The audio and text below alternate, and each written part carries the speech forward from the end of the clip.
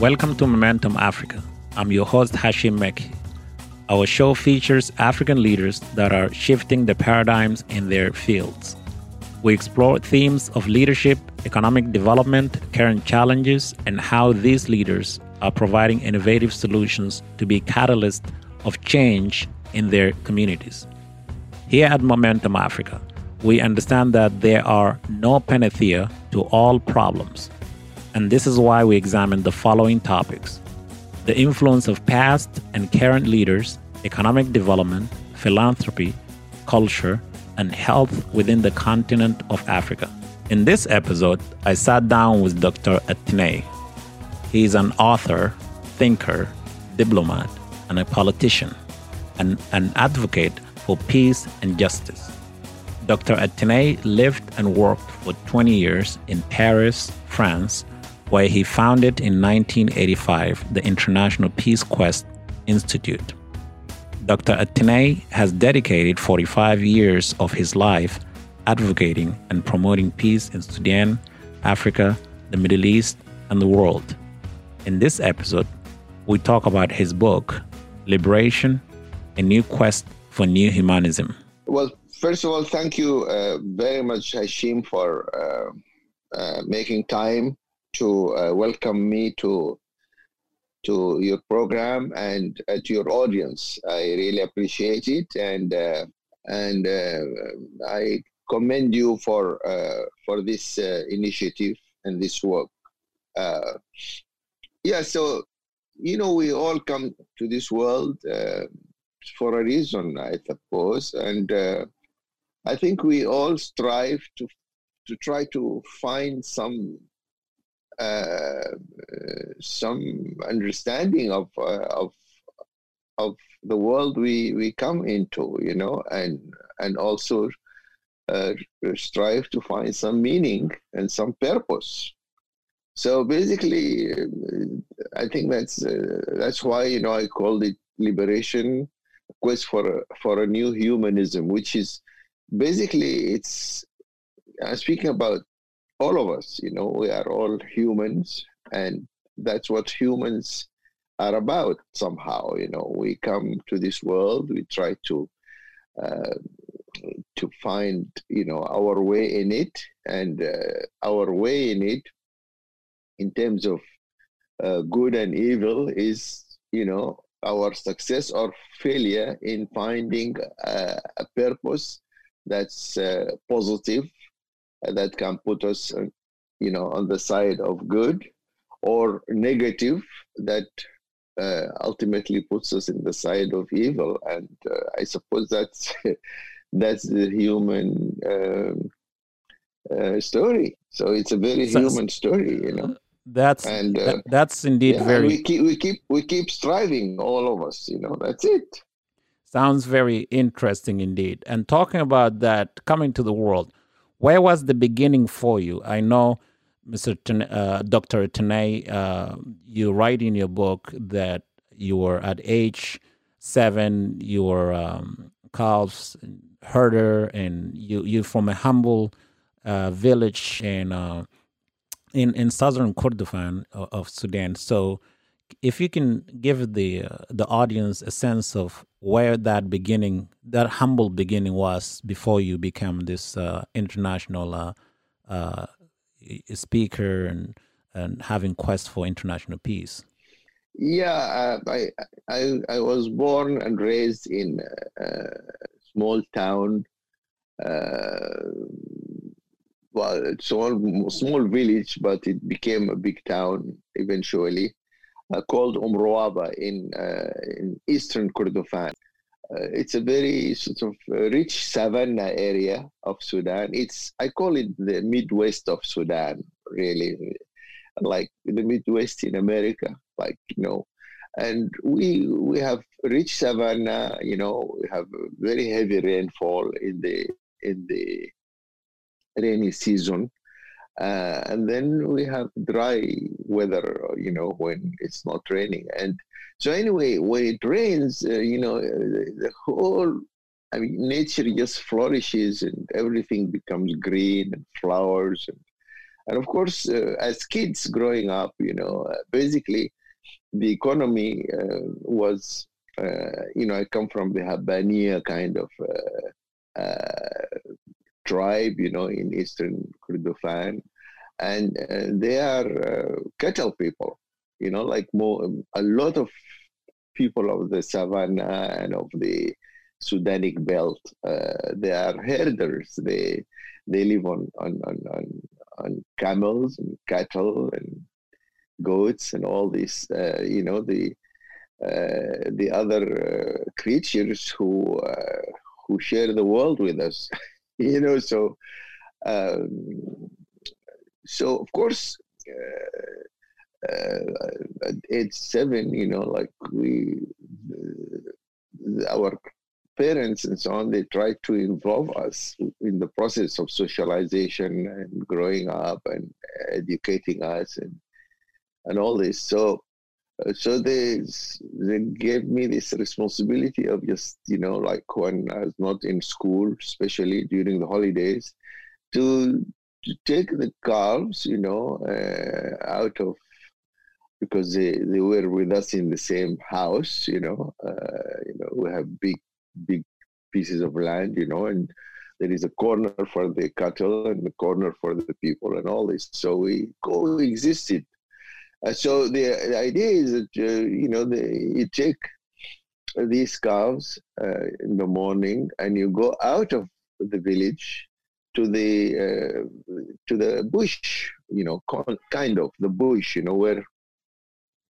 where there are farms, but sometimes not farms, just, trees, and pastures. So they graze, they eat, and we as kids, we meet, and there are kind of lakes and stuff like that, and we catch birds, and to do the things that kids do. And then sunset, we just take our calves back home, So that was the initiation and the beginning of my life. And of course, I loved that because of nature. Nature is a fantastic gift for us, and all the other species, birds and so if I may, and so on. this is a good Mhm. segue into my next question. So, because of your love for nature, and obviously you write this, and we'll get into it more as our discussion goes on. So, how did you make that transition, young Dr. Hashim, now, of course, from that humble beginnings of your village to the biggest and most famous capitals of the world, Washington, D.C.? If you can walk us, in some few minutes, as how you made that transition to the biggest and well-known Washington, D.C. area. I think, I grew up in a family which I think most of our families prized education a lot. So, we went to the Quranic school, to learn the Quran and all this. And then, of course, I had from my father's side, the Khatmiya group, which is a Sufi kind of group, and then from my mother's side, there is the Ansar, which is the Mahadist kind of Sufi approach to Islam. So I was born into, this dual kind of micro identity in terms of the socio-religious component, of the society, and so I saw both of them. I was oscillating between the Khatmiya and the Ansar, So you and come I from. always, So you yeah, come, sorry, just this is really good area. So to ask you follow-up questions. So you come from an interfaith based family. As I read in your book, because you do talk a lot about the interfaith a component of your quest for peace. Is that why your love for peace in the world, as you came to Washington, D.C.? I know you lived in France as you were pursuing your degree, and you came here. So your emphasis about world peace is from that perspective of where you grew up in interfaith-based family. So you still embrace that. I thank you so much, Hashim, for this fantastic question, because it's really a key question in terms of understanding my journey and my story and my quest, and my vision and mission in life. Because I understood way back intuitively, I suppose, and I thank God for that, because I always emphasized. I mean, I wouldn't say it was an interfaith awareness at the time, because at the time all what I knew was Islam, and these were subsets of Islam in terms of Sufi traditions, so the Mahadis and the Ansars and the Khatmiya, they were both Muslims, but a Muslim Sufi approaches to Islam with the rituals, specific rituals, different from one another. But where the issue of bridging the differences comes is that I never really, I enjoyed the rituals, both rituals, and I never really. So the question, Dr. T. No, let me finish this point. Sure. I didn't opt for one or the other. I always, and that's where the answer to your question comes. Bridging, I always felt that they both have different ways of trying to reach to the divine. So God is a constant, and God is the meeting point of the two Sufi traditions. And that's where I think the genesis of my bridge building in terms of what is important, and not what is folkloric or too specific or too partisan. You see my point?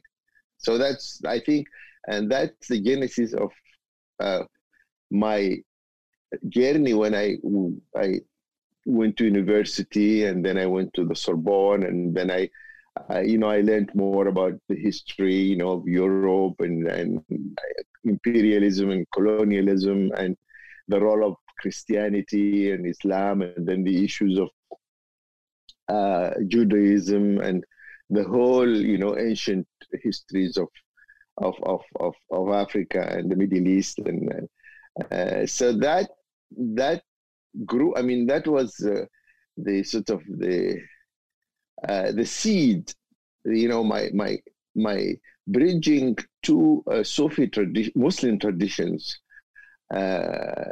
was a seed to striving to bridge the global religious divides between the different groups, be it Abrahamic traditions of Islam, Christianity, and Judaism, or the non-Abrahamic, which is the Hinduism and the Shinto and the African and American traditional called quote unquote native indigenous spiritual traditions, because wherever there is man, as you know, there is always a quest for understanding and therefore for God. How did the idea for writing your book come about? Oh, Hashim, I think in the book I do mention that when I was 17 years old, I read a book that changed my life in Umruaba, in my hometown. And the book was entitled The Autobiography of Kwame Nkrumah, who was the first president of independent Ghana, and who actually studied in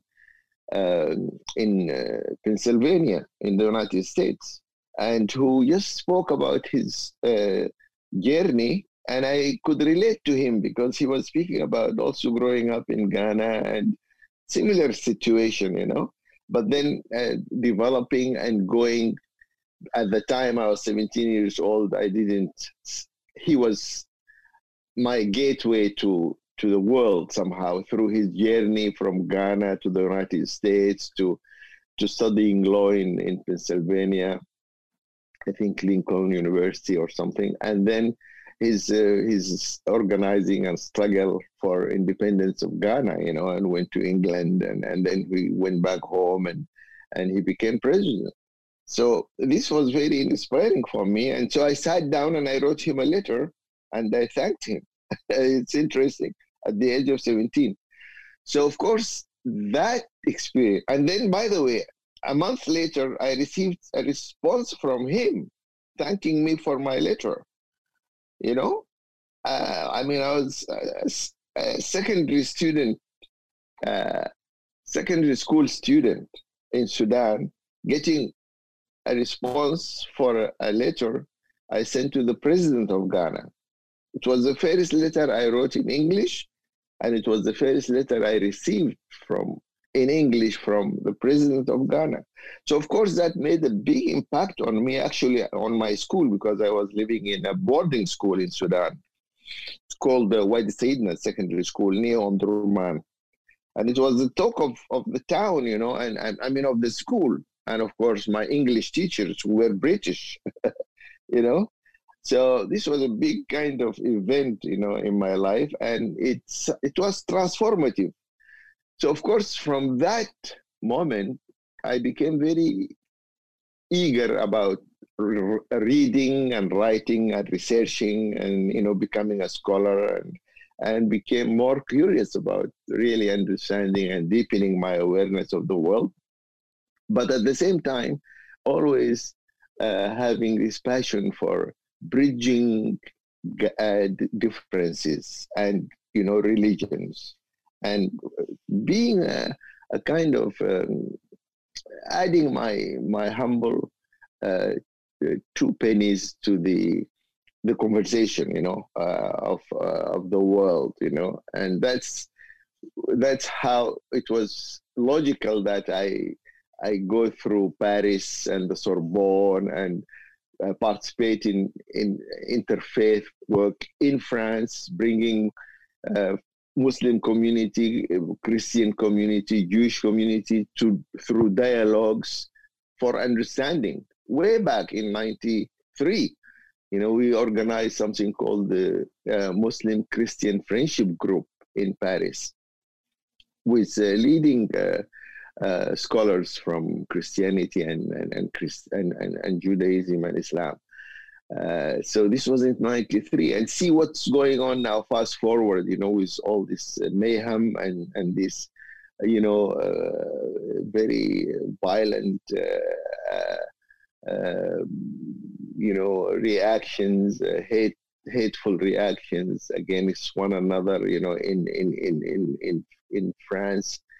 In Europe, and I went to Sudan in 2007 and tried to sort of plant the seeds for change, but a change that is rooted in a peaceful revolution in Sudan, which thank God, fast forward, happened in the 19th of December 2018. So if I may, kind of validated on that. The vision is validated by that, and I'm very happy about that. And if I may, if I may interject here, I still want. I would definitely get to come to talk about your international involvement back home, but I wanted to follow up more on the your involvement here back in Washington D.C. with organizing for America.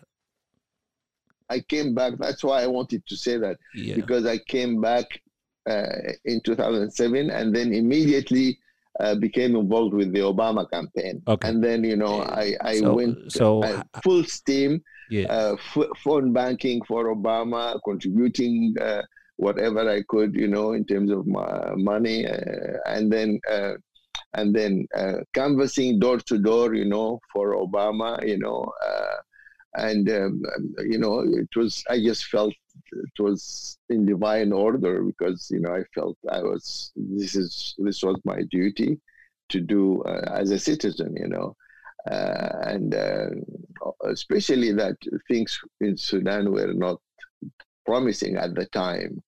So I planted the seed of peaceful transformation in Sudan. I came to America and I went with a vengeance to do that through the Obama candidacy, and I was very happy to be a part of the change that was coming to America at the time. So that was my kind of humble contribution as a citizen, and also in DC, supporting the election of Mayor Bowser, and as a woman, I support women causes and stuff. So I just feel that I'm in the right town, the right place, and I'm very happy and grateful to for America to have given me the opportunity to have eventually to have a home, because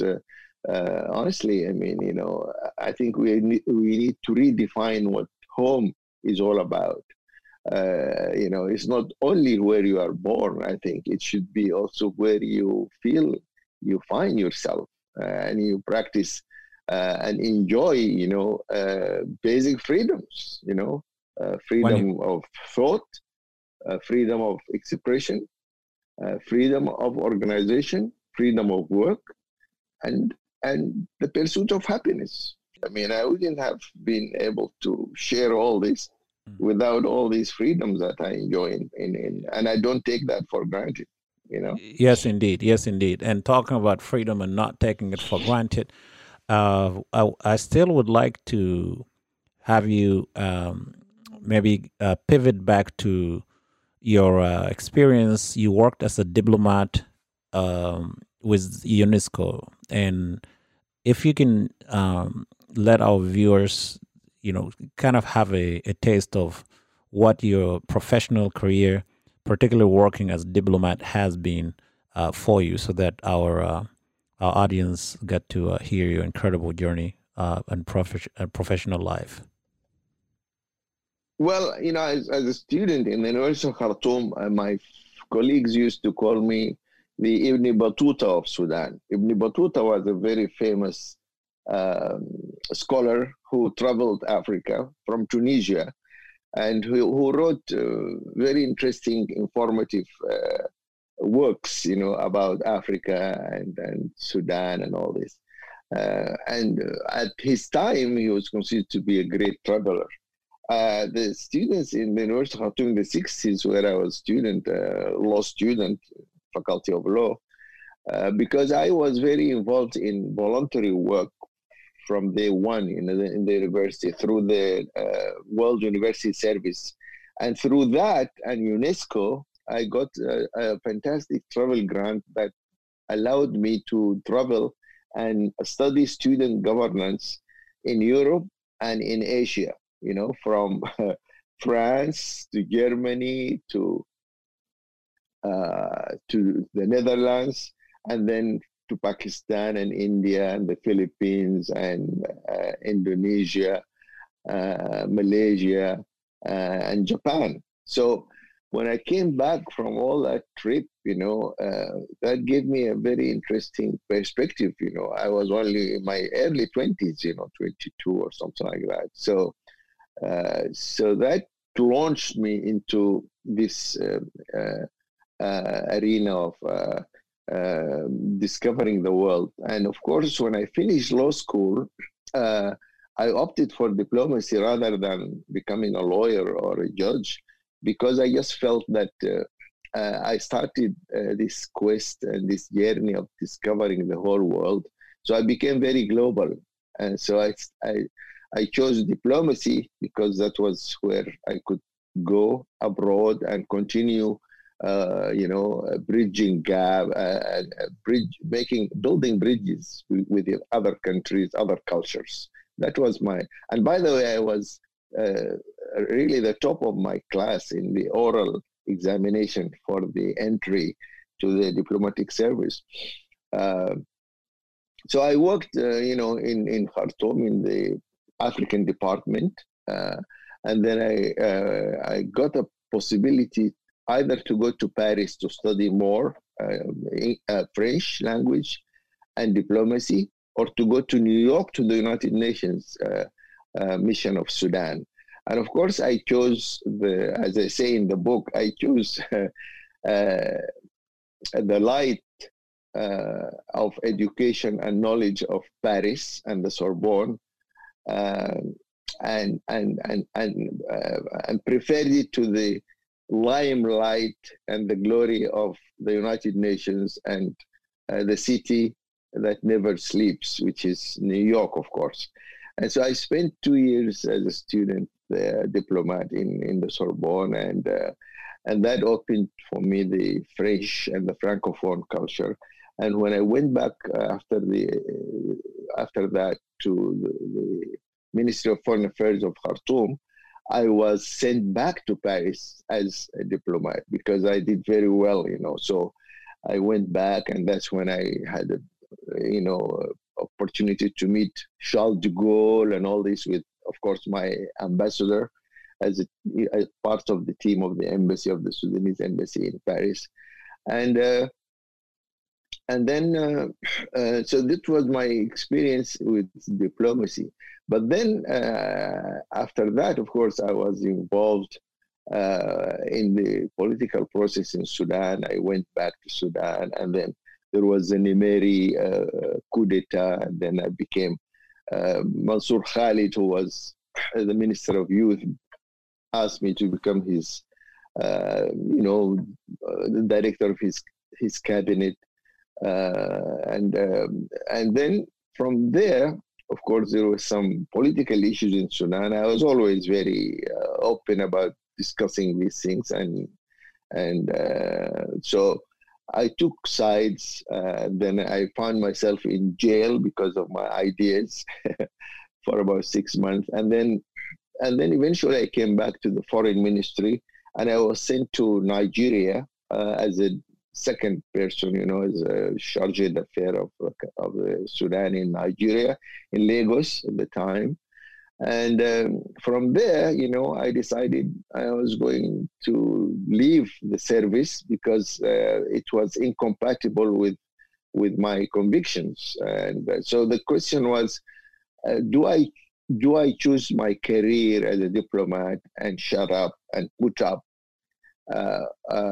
or do I continue my curiosity and my quest to understanding what's going on and to find a way to a new purpose for my life? And so that was the point of departure. I decided, no, I'm not going to put up with dictatorship.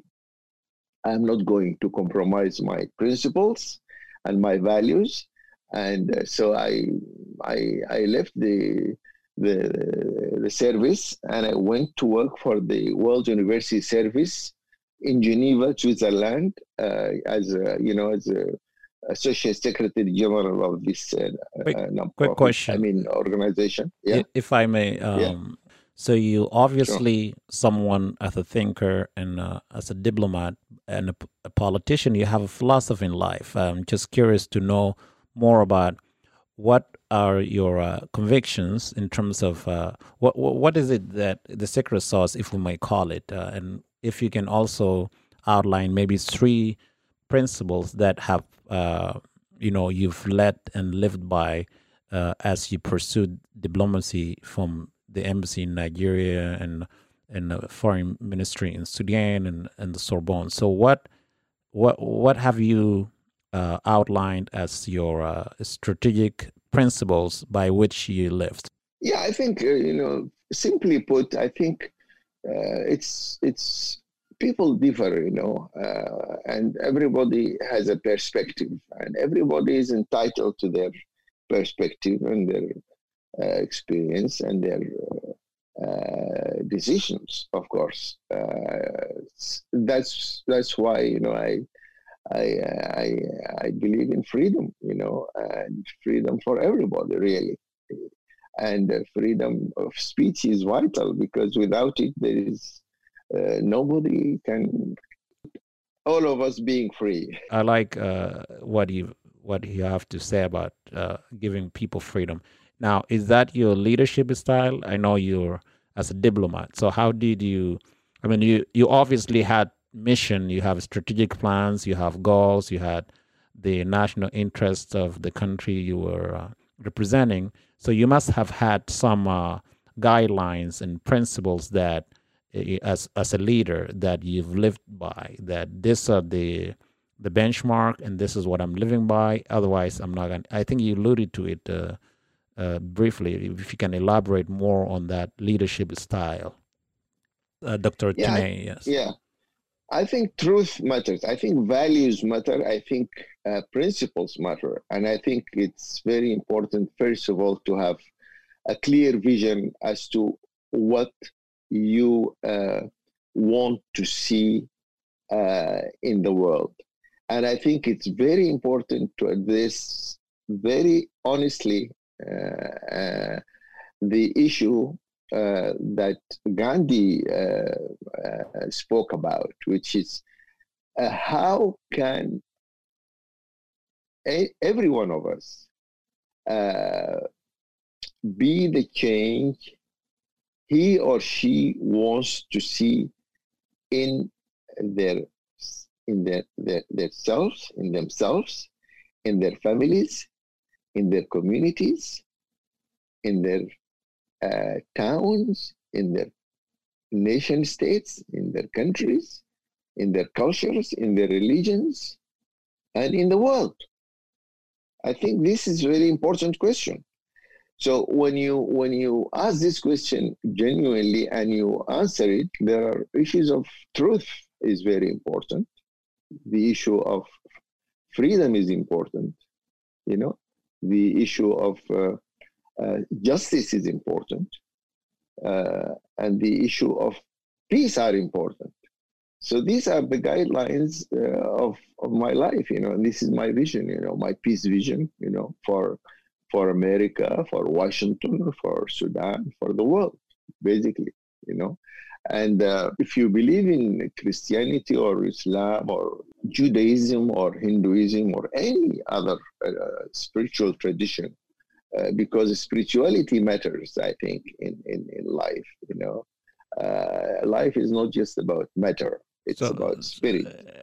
So that's very important. And so spirituality and justice, and certainly Gandhi has put it very well and inspired, as well as Kwame Nkrumah.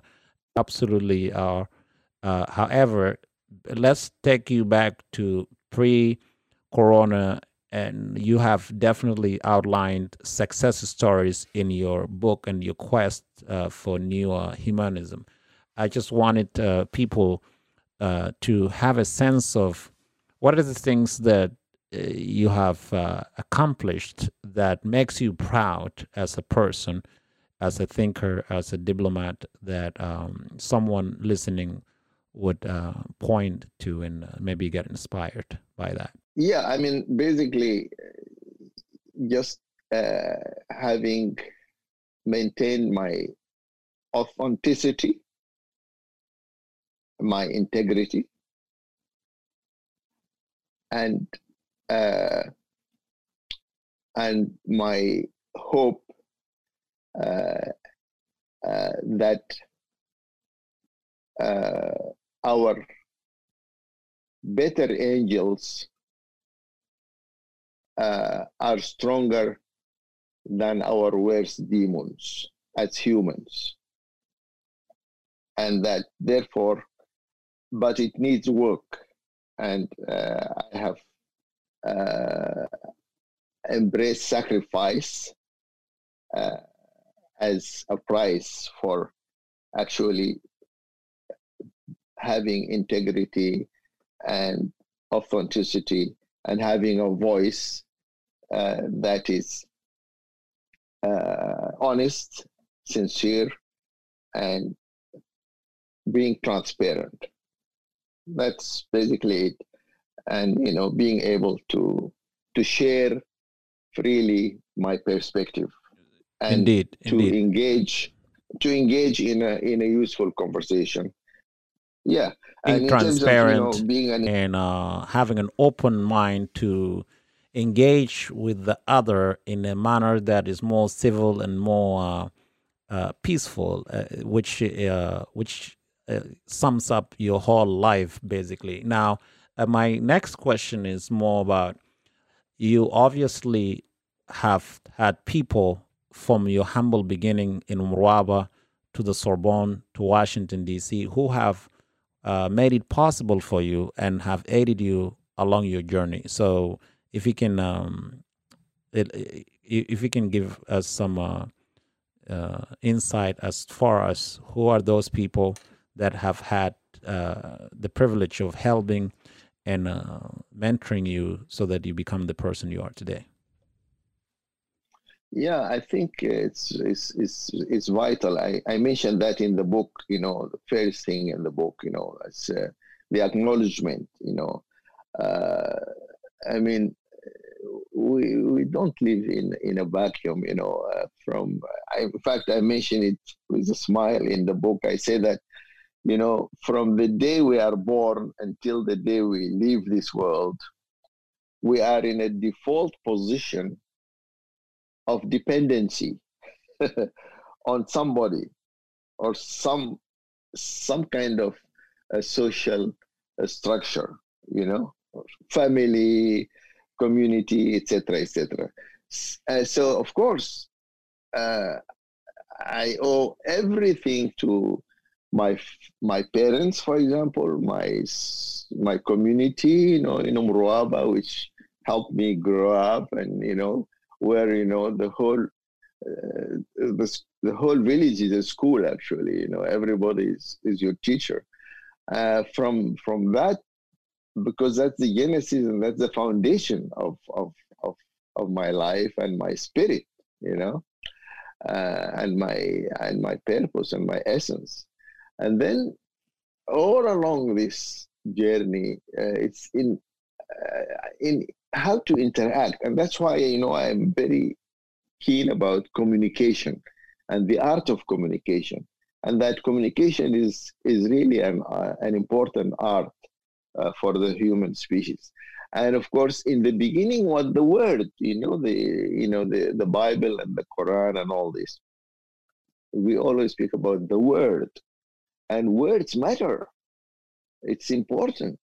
Ideas matter. That's why I strive to be more of a thinker than of a politician, because sometimes politicians compromise ideas, and the purity of ideas because of partisan convenience, and that's where, I think there is a difference between being a thinker and being a politician, and I think we need, as I mentioned in the book, we need more thinkers in this world, free thinkers, people who really help us. Maybe that's how we can resolve the partisan extremism and tribalism that we have now in the world. I, and We I need thought moderators. We need people who can help us uh, have deep conversations, open conversations, and not being exclusive. so I would like And to bridge our perspectives so to reach to a new truth for our humanity. That can help us move forward. And that sums up the title for your book, which is Quest for a New Humanism. And I would like to pivot back. I like the optimistic tone that you have to people stepping up and being thinkers and being involved in their daily life, so that we can bridge that cultural gap and forge a more peaceful world. Now, I would like to ask you, based on that, what would you advise young leaders, current leaders, future leaders in Africa who are aspiring to walk on you into your shoes, becoming diplomat thinkers, as you said? What do they need to do? What do we need to do to get there?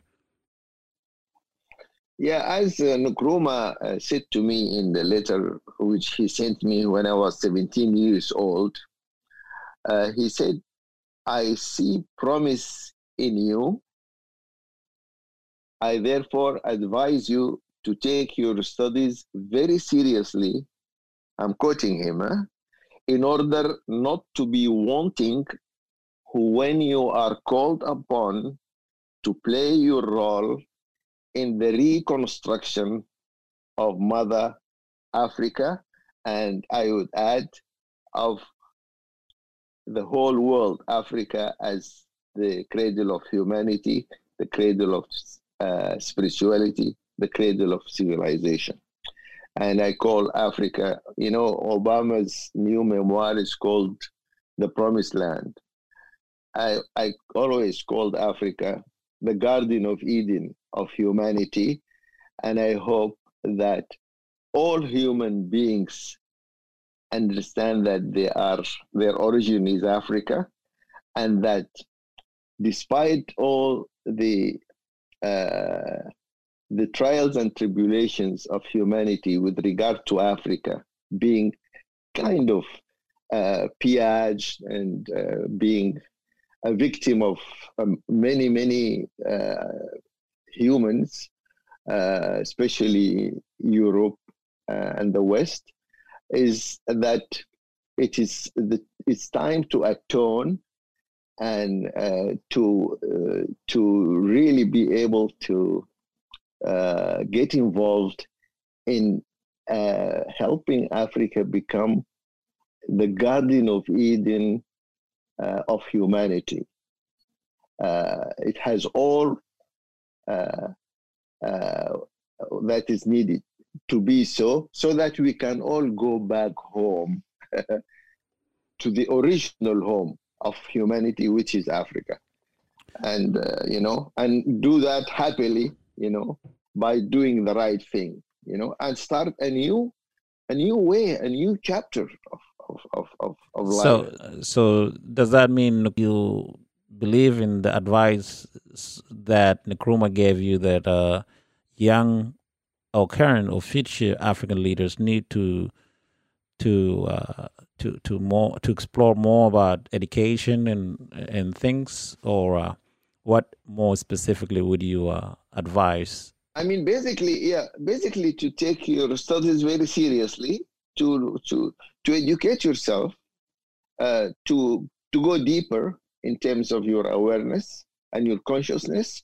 And I think we need more and more efforts and investments in terms of not only resolving our technological challenges, as species, I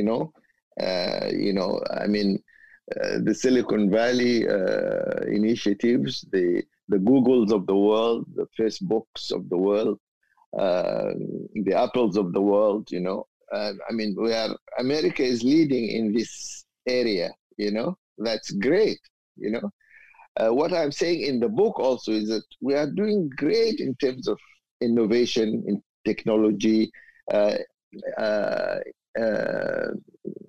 artificial intelligence, driverless cars, all these things. You see my point? What I'm saying is that there are incredible achievements of innovation in the technological area, but the social sciences and the side of new ideas and novel visions is lacking, because that's not where the money is, and we are not putting enough investments to encourage that. And because, of course, of the politics that is not interested in actually freedom, authentic freedom, and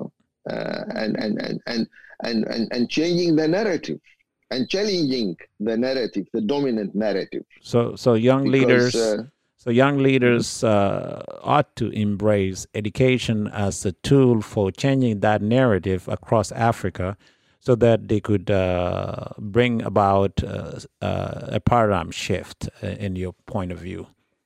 Not only accepting education as it stands, it's actually challenging the dominant paradigm of the history, the narrative, the history of the world. This needs to change. This is what I'm calling about in the book as well. I'm making a challenge to the dominant history, the official version of history as it stands today. And I'm saying this history needs to be revised, and we need to change this paradigm of knowledge, and on that basis, be more courageous in terms of innovating new ideas to reorganize the governance systems of the world. Yes, and I like that very much, that our leaders, current and future, can be more innovative and challenge the status quo for bring about change that suits the continent and bring about the betterment in livelihood of all people who are in the continent and beyond.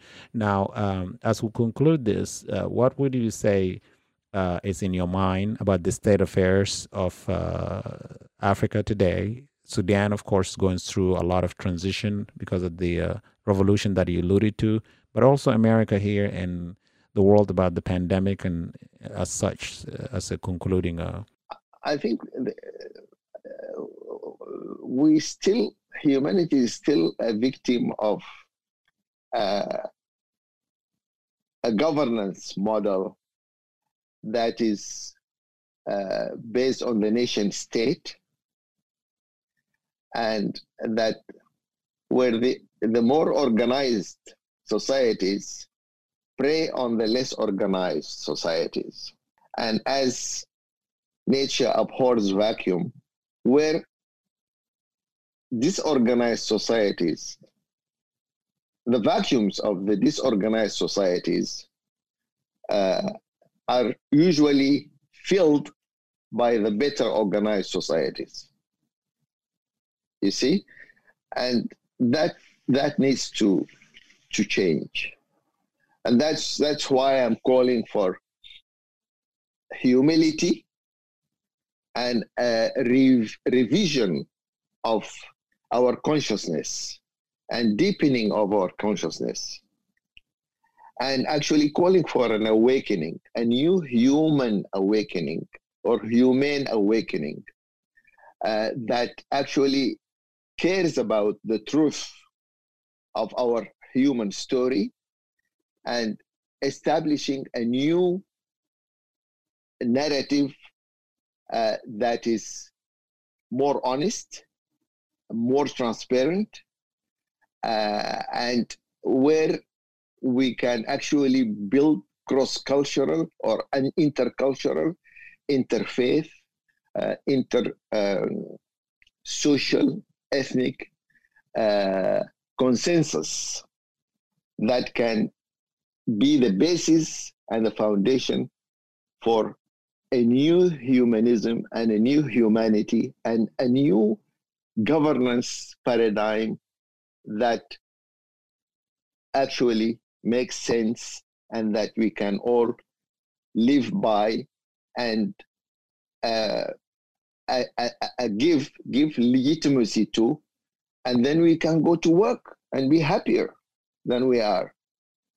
Instead of killing one another, loving one another.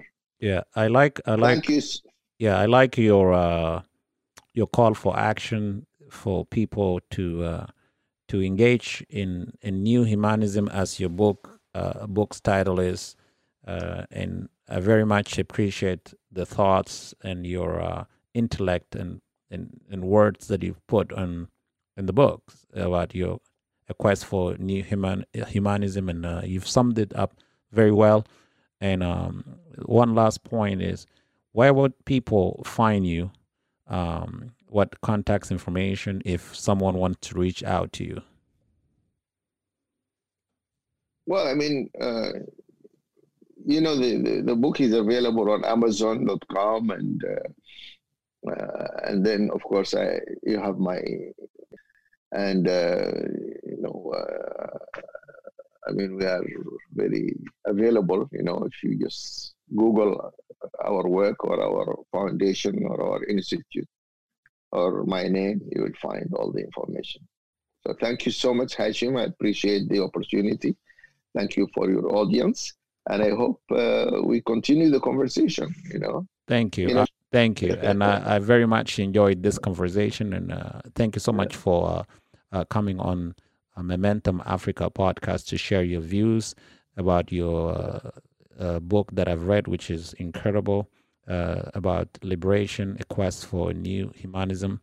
Of course, Dr. Tenay, thank you again for being here, and thank you for your time. All right. Thank you, Hashim. Take care. Have a great day. Will do. And keep up the good work. Okay, sure. Thank you.